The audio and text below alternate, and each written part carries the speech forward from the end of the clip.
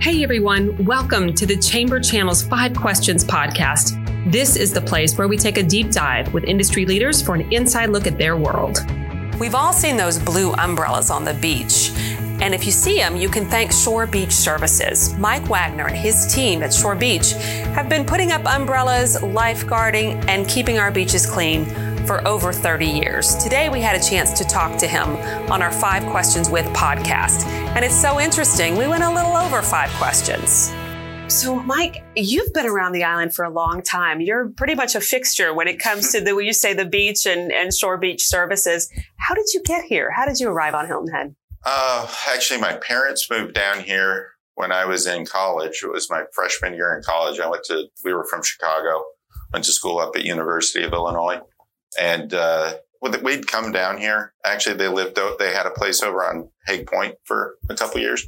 But honestly, it was 1992 that I first really came down to Hilton Head. Like, we always went straight to Defusky, went all the way around, got to the embarkation center, left. And I didn't really see the beach down here until 92.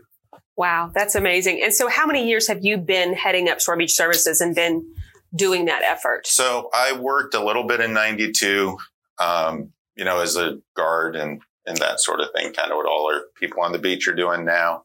I did that through 1995, left for a few years, lived up in Chicago a few years. And then 98 was when I came down full time and operations manager.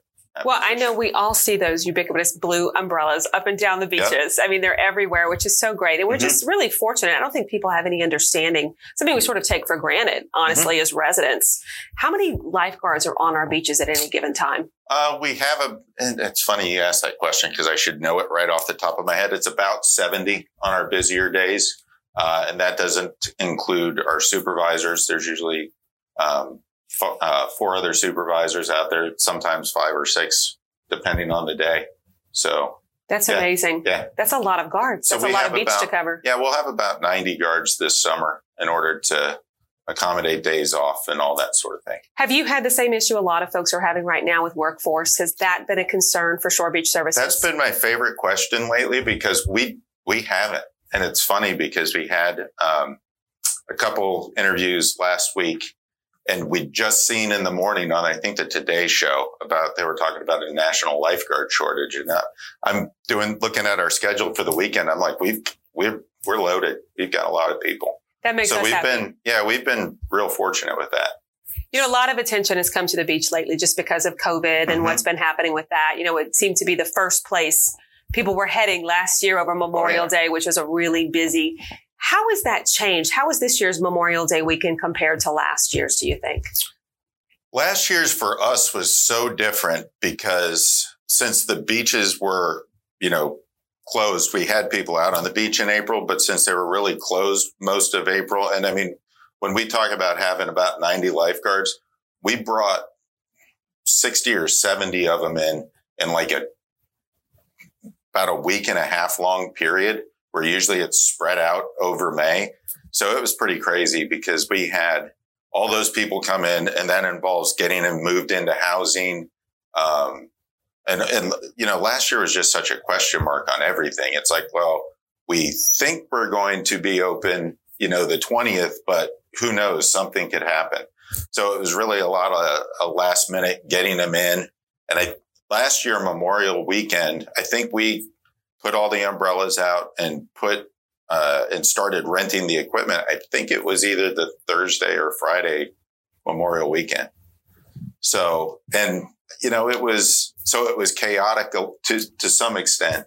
And then I think it was a bit less crowded last year. And this year was, full on, busier than any Memorial weekend I can remember. A lot of pent-up demand, obviously, to travel right now. People have that pent-up demand. And what we always note, and people, visitors note to us, is we forget that the island was planned to be what it is. It was planned to be a resort. So therefore, there actually is some good spacing that happens on that beach. And I think there's been a lot of attention, obviously, played to the trash issue. But there is trash on the beaches. People put it in cans. It happens, correct? Right. And that's correct. Y'all are tasked with making sure our beaches are clean. Yeah, that's a huge part of our job. getting the trash from the cans. I think a lot of people don't realize we're taking it from the cans to our dump site in order to get everything dumped. For the most part, I know it gets reported a lot in the paper and elsewhere about, tons of trash. And I think people assume that means it's just laying out on the beach and we're picking it all up. No, I mean, there's some littering, but by and large, it's in the cans. People are pretty good about it by and large. We were surprised. Our entire chamber staff did the beach cleanup, the most recent one, and your people are doing a great job because we literally had a difficult time finding trash on the beach. Yeah, I think the biggest struggle we end up with, and we definitely appreciate any of those volunteer efforts because there's no doubt there's stuff we miss, but I think you get into the straws that, maybe you don't see everyone.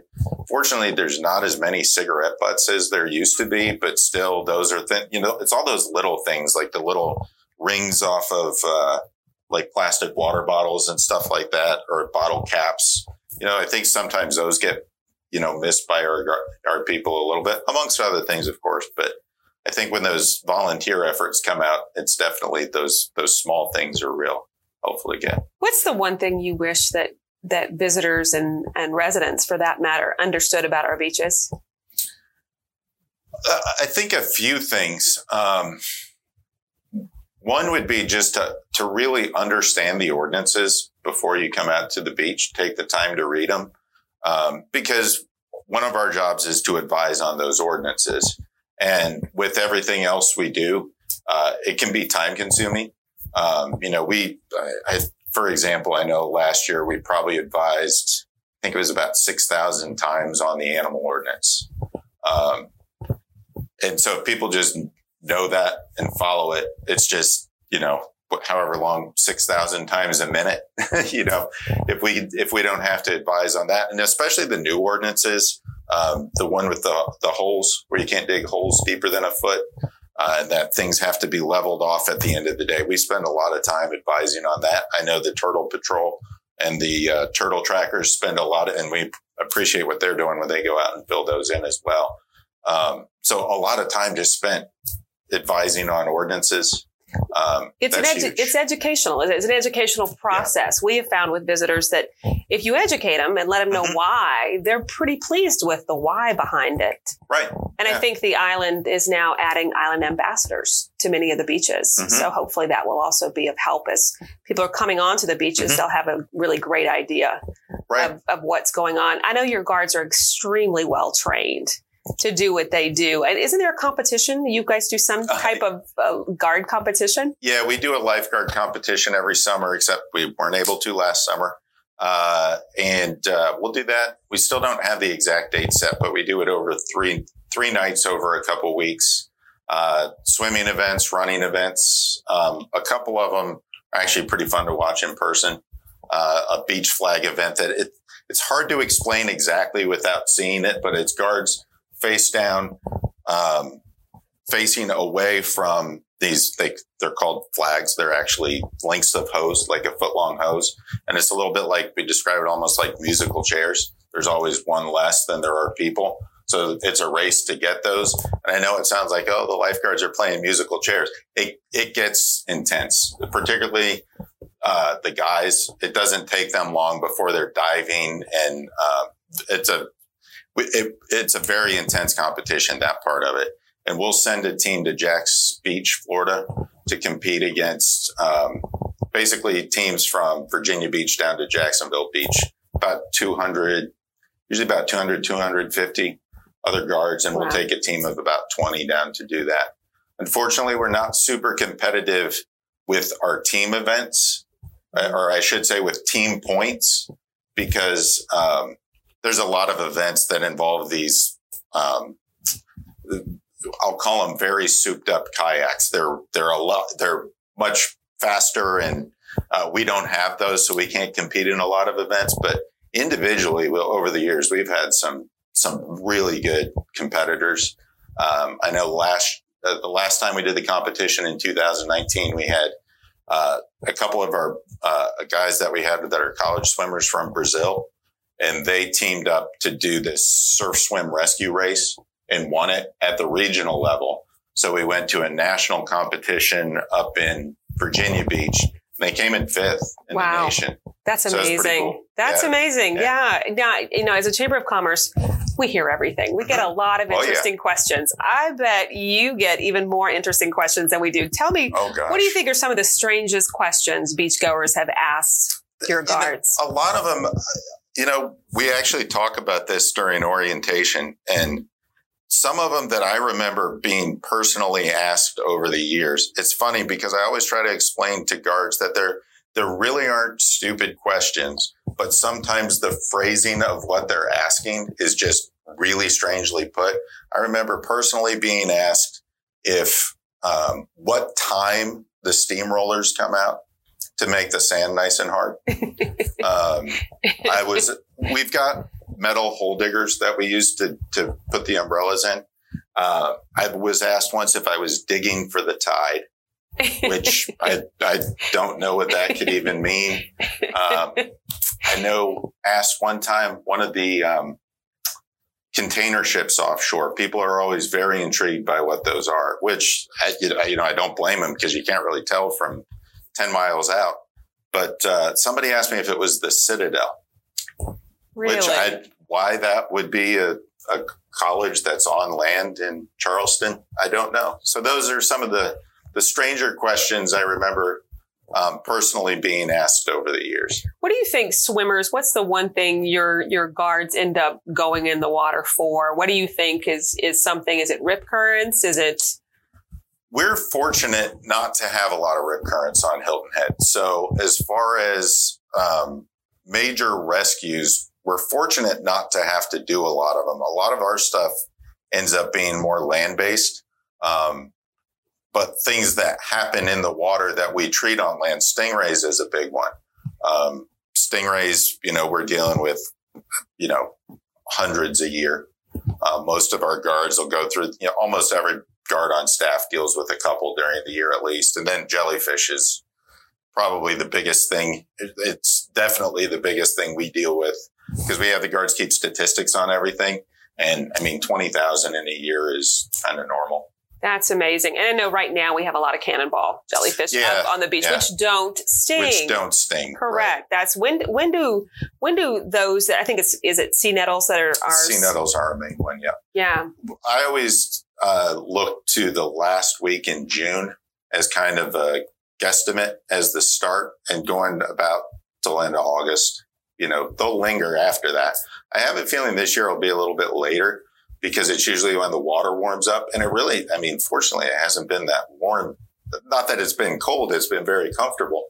But I think it'll be a little bit later this year just because the water hasn't warmed up. And if we've had any stings so far, it's been a few, but it ramps up real quick. Sure. That's just part of the ocean and part of that life. We've actually had the question. Someone called our office to ask if do you have sharks in your water? Right. And the S question, yes, it's salt water. It's an ocean. Yes, right. There are sharks. So is that, you find a big concern for folks, or is that something you guys deal with at all? For sure. And it's funny when you say that, because when I ask our past guards, when we're all in orientation together, give me an example of a kind of, quote unquote, dumb question you've been asked. And they'll say that a lot. Are there sharks in the water? And I say, well, if you think about what they're asking, it's not a dumb. They know there's sharks in general in the ocean, but they're asking do we see them? And we do a lot. We clear the water for 30 minutes if we see them. And it's like, if the thing pops up again, we'll clear. It's like the clock resets. So we do that frequently. So, I know a lot of times visitors are in the water and they start, it's kind of actually, it's interesting to watch because the guard starts blowing the whistle and they're all looking behind them and what's going on? Are you whistling at me? And it's like, yeah, please, there's a shark back out there. And fortunately, most of our sharks, it's not the one that Chip Michael loves catching out in the winter. It's, little 3-4 foot for the most part. Yeah. It's just part of it. And I think people often forget because it gets reported. It's incredibly rare. It's incredibly rare to have a shark bite on our beach or any other beach for that matter. It does happen, but it is rare, fortunately. What are you most looking forward to about this season? That's a real good question. I really enjoy the staff that we have so far, because we hire a lot of college swimmers, and it ends up being a lot of foreign college swimmers, because you'd be amazed if you look at rosters of college swim teams, particularly in like the Division 2 and 3 level. They're loaded with international students. And so I know about a week or two ago, I was sitting in our orientation and I'm looking around. I've got a Croatian, 2 Italians, a German, a Brazilian, a kid from the Czech Republic. And they're just fun to talk to. Yeah. Just learning a little bit about them. And I mean, our staff from the U.S., most of them aren't from here either. And so, I know we've got a kid from somewhere called Mercer Island, Washington this year. It's like, I don't know, maybe they're the number 2 ranked island in the U.S. I'm not sure. But, well, we always remember who's number 1. So there you go. But, we just get people from everywhere. So to me, that's always fun. And compared to last year where we missed out on so many things, I tell our second year staff that I feel bad. Like they're almost first year guards again, because they didn't get to do anything last year, because we usually have cookouts and we have our lifeguard competition. And at the end of the season, we do a big lifeguard appreciation party. And we were just being, really, really cautious with all that. Anything we could do to avoid big gaps. I mean, even little things like our group photo. It's like, I know if we all go out and try to take a spaced group photo on the beach, I'll be yelling the entire time, get away from each other, and so just kind of being past that, I'm excited about. Yeah, I think we're all excited about that. Oh, yeah. And we're so glad to have y'all out on those beaches and guarding. You do a fantastic job at what you do, Mike. So thanks for being part of our podcast this morning. No problem. Thanks for having me. I enjoyed it. Thanks, everyone, for listening. Never miss an episode of the Chamber Channel's 5 Questions podcast by subscribing to our channel on Apple, Spotify, Google, Pandora, and Amazon. Just about anywhere you can get the Chamber Channel podcast.